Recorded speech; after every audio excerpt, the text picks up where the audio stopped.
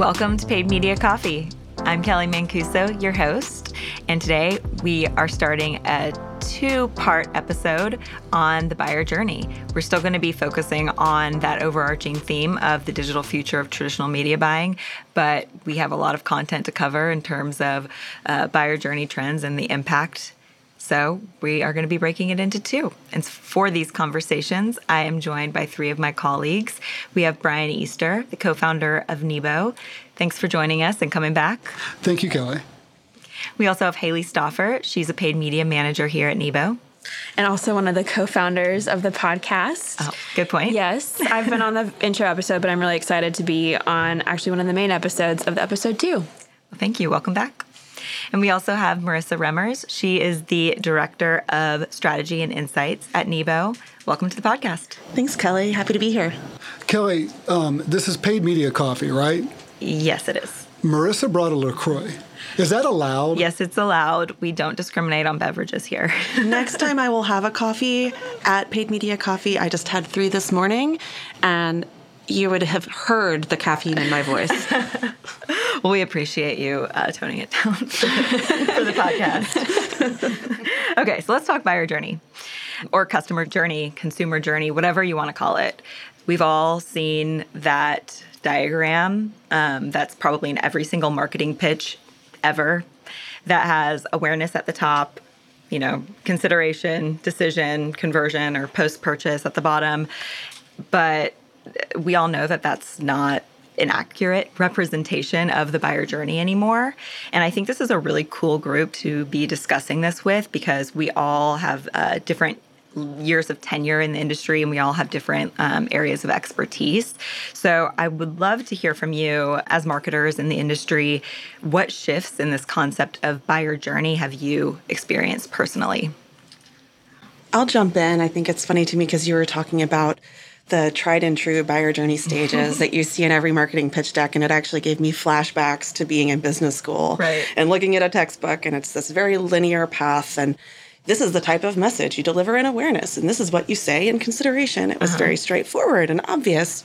And I think the biggest shift in what you've seen recently is there's all of these new buyer journey models coming out. There's 1 cycle, there's 2 cycles. It's very ambiguous, and everyone's really trying to wrap their head around something that was once straightforward and that has now become much more amorphous and harder to pin down because of the insertion of digital media into that process. So it's much less brands and marketers speaking at people in the world and telling them their key messages. Right. And it's become much more of a dialogue where we might learn something about the customer or the person that's interested in the product and adjust what we're saying and fine tune what we're saying based on that need. And so there's a lot of kind of back and forth exchange of information and people kind of come in and out of different phases. And it's much more kind of intriguing and challenging, honestly, than it used to be.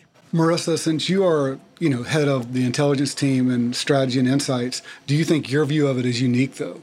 Do you think that you have sort of an elevated view compared to most marketers? And I'm not saying you're better, but you get to see a lot more data and a lot more research versus the average person doing paid media or the average person doing, whatever discipline, a media buyer or whatnot. Do you think your perspective may be influenced by being a kid in the candy store, so to speak? I'm sure my perspective is influenced by being a kid in the candy store because, we see the struggles that our clients have trying to measure performance and trying to really track and pin down this is what happened offline when people came into the store, and then also tie that in with what people were doing online and on social and how does that all come together into a journey and a path to purchase and proving that return on marketing dollars. Yeah, great point, Marissa. Haley, what do you think? I definitely agree with Marissa. I think I have a very unique perspective as well, being on the paid media side, where we do kind of have a different look at the buyer's journey in terms of it's not just one path through. But also speaking from a consumer that spends a lot of time on digital and actually spends a lot of time buying things through digital, I think it's interesting how it's much more consumer-centric than it was what we saw 10 years ago. I just read a stat recently that said something along the lines of 67% of the buyer's journey is done online now, which means that it's not just from a paid media standpoint such a big deal, but it's important for people to be looking at research, so through SEO or looking at reviews, people reviewing. video tutorials. I know that I look a lot for makeup online and I look at what people are doing through video tutorials. So it's very interesting to think of it from both a marketing perspective, from paid, but also from like an SEO and just a brand standpoint as well. Yeah, I agree with all of you. I think that there is a tendency to want to simplify things. And obviously the buyer journey's changed. I think it's changed in a lot more ways than we think it has, because I think we look at this in a homogenous way, but we also don't think about whether it's high consideration, low consideration sometimes. We don't think about whether it's a repeated buy. We don't think about what channel we're most likely to buy. A buyer journey on Amazon may be very different for the same product somewhere else, because I already have an Amazon login and I'm going to say, I don't need this right now, but I'm going to add it to cart because maybe later I want to revisit it. It can get very, very complicated. But if we step back, that funnel you were talking about, that standard awareness, consideration, interest, purchase, that does not make sense in probably ever, but it hasn't made sense in a long time. Does anybody have a guess of when that funnel model was created? 60s. 60s? That's a good guess. Yeah. Well, I will tell you guys something.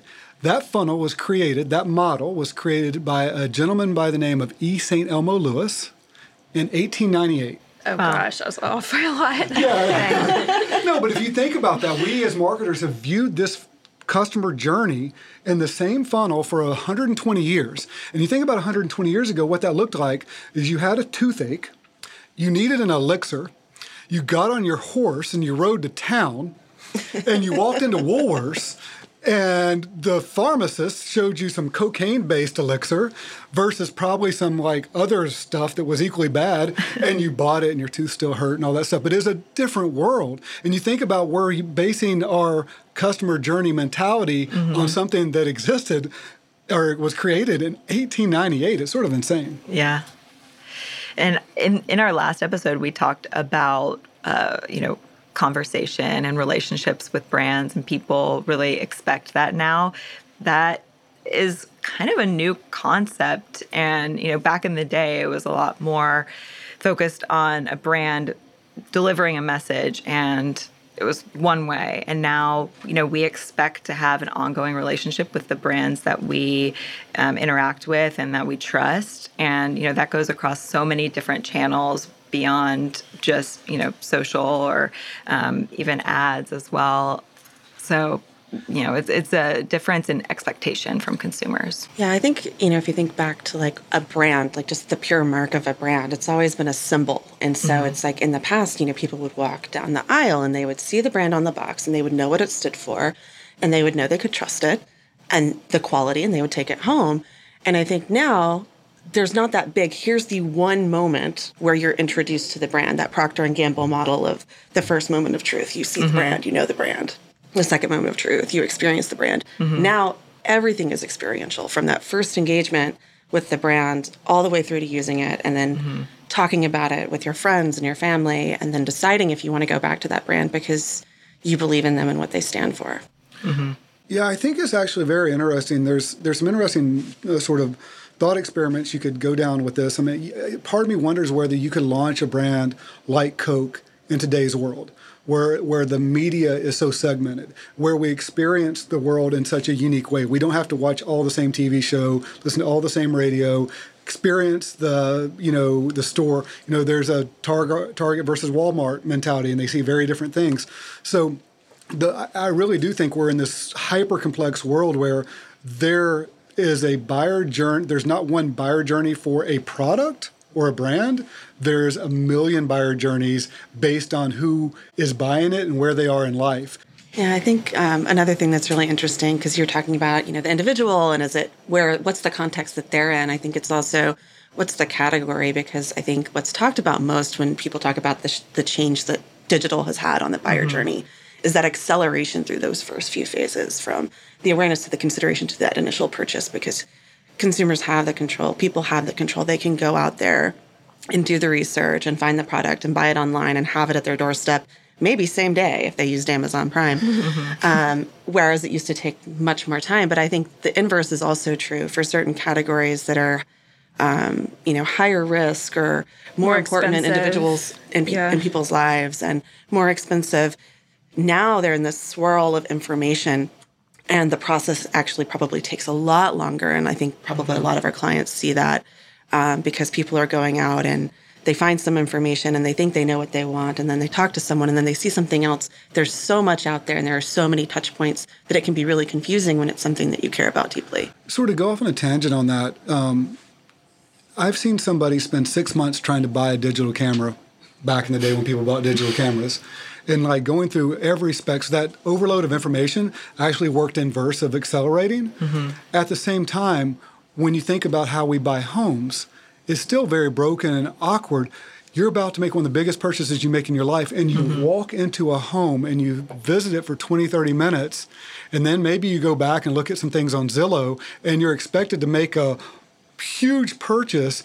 And it's insane because we probably spend more time trying to research buying a mattress or a TV than we do a home. See, I would disagree. Like, I was one of those lurkers on Zillow. I think I sat there and looked at houses on Zillow and Trulia for like a year before we were even going and visiting. So by the time that I was ready to go visit, I'd already like done all the maps of the local stats, and I'm going exactly here and I'm going to find this. And so what would have once been, I went into a few houses and I picked something out, and it happened over a weekend, and then you closed 2 weeks later, for me, took a year and a half. Well, see, I'm worse than you because I've been told by people that I'm an awful client in terms of buying a home because I want to look at everything. And there's some houses that I liked and I'd visit 3 or 4 times, and my real estate agent was just like, oh my God. But I do think that in the industry, though, it is weird to think that there's a lot of consumer behavior that makes these high consideration purchases differently than we think.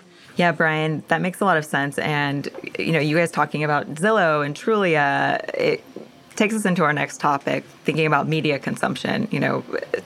Looking at the real estate example, we didn't have those websites at our disposal a while ago. So that has definitely impacted the buyer journey from a home buying perspective. But in general, how do you think that media consumption has impacted the buyer journey? I definitely think that technology changing has had an impact on consumption habits, and also kind of vice versa. Technology is changing to be a lot more user-friendly, so we're seeing a lot more of older generations catch on more easily and kind of mimic what we were putting in a bucket before of like, oh, millennials are on Netflix. Well, actually, my parents are on Netflix, and so you can't really market people based off of their media consumption anymore because technology is changing. But you can argue it the other way. This whole demographic approach based to media buying isn't applicable anymore because anyone is consuming media. So technology is changing and using behavior as a way to segment these audiences. Yeah. So we're seeing more people video streaming, mobile video, subscriptions to multiple services, and that's the way that you can actually start marketing to people instead of just marketing based off of demographics. Right. I think this one concept is technology changing consumption habits, or our consumption habits driving technology, is kind of like the center of our entire conversation here. Yeah, the one thing I'll add to that is the average person is exposed to somewhere between 2 to 5 million ads a year. We have so many different screens. We have so many things coming at us. I think the buyer journey's changed, but so has the level of creativity and targeting and basically work marketers need to do to actually be a meaningful part of that buyer journey, because time and attention are the hardest things to get from consumers these days, and you really have to work hard and care a lot to try to be a part of that. Yeah, I think it is really interesting, and this may be going totally off topic because it is related to behaviors kind of across different types of media and different types of devices. But what we talk about as marketers all the time is getting the right information to the right person at the right time. And with all of the growing concerns over privacy, that's going to be incredibly challenging moving forward. So with Apple putting protections in place, with Google putting protections in place, with GDPR, with the new California legislation, protecting everyone's information, how do we as marketers still do what we should do to make sure we're getting the right information to the right people at the right time? That's very interesting. So there's a friend of Nebo, Emily Bender. She has a Beat a Moment marketing flash briefing and podcast.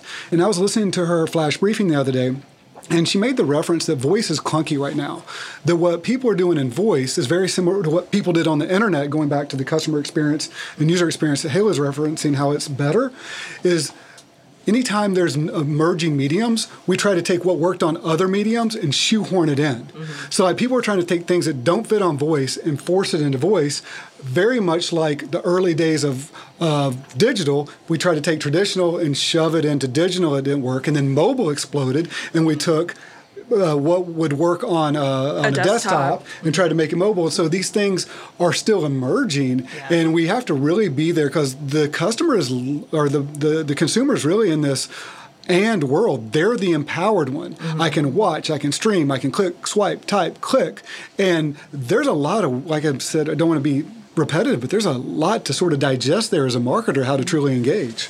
I think another interesting thing is like with the changing technology and consumption habits, there's backlash to certain things. So you see people purposefully having like no screens. I'm going to go home. I'm going to eat dinner. I'm going to make sure I have my screen off before bed. And you also see people like that really love the control that technology brings. But then you've also seen kind of an uptick of a lot of kind of more personalized services, like concierge services. Like even Walmart in its innovation arm has created a concierge service through an app. So people can have someone go and buy birthday gifts for a 3-year-old because they're too overwhelmed to look through the options themselves. It's really interesting. That's a really interesting point. A few years ago, I wrote a post about machine-to-machine marketing, and that's going to come, and that's going to really influence the buyer journey because your refrigerator is going to make a decision. You're out of milk. I'm going to buy. Well, where do they buy from? How do they buy? How much do they buy? So there's a whole element of AI that's going to be part of the buyer journey as well. But then there's also, as you said, things have shifted. You have different, like BarkBox and some of these other things that are making decisions for you based on what they think you might like or would like, and you're getting something shipped to you, and you can keep some of it or all of it. So, like, it's fun. It's exciting, but it's different. And, like, I'm so glad I'm not in the weeds of paid media because people much smarter than me, like Kelly and Haley and all those people, need to be figuring this out, and I can just stand back like an old Bert Cooper and just tell stories from the past. I think back again, it's all about testing and seeing what really resonates, going back to the data and being like, oh, we haven't tried this type of ad format or this type of messaging. What is really working? Audiences are consistently changing, just making sure that you aren't sticking to one approach in this fast-paced industry. Yeah, and something else that's really interesting is how, as you know, technology and media consumption have evolved, different channels or channels that were siloed into one buyer journey phase, and I'm using air quotes as I say that, are no longer need to be siloed like that. So, for example, TV is such an influential medium because we can leverage that concept of storytelling, and that was something years past was hard to do through a digital ad buy, but now we can leverage video across social and across digital video, and we can still put that same story out there and without having to do a big linear TV buy. Exactly. We can tell if someone's watched this first video, and we can serve them a second video because we know that they've engaged with this video a certain number of times. And you get to really see people move through not the funnel, I don't want to call it the funnel anymore, but move through this buyer's journey and really see how it makes an impact on your ROI and your goal.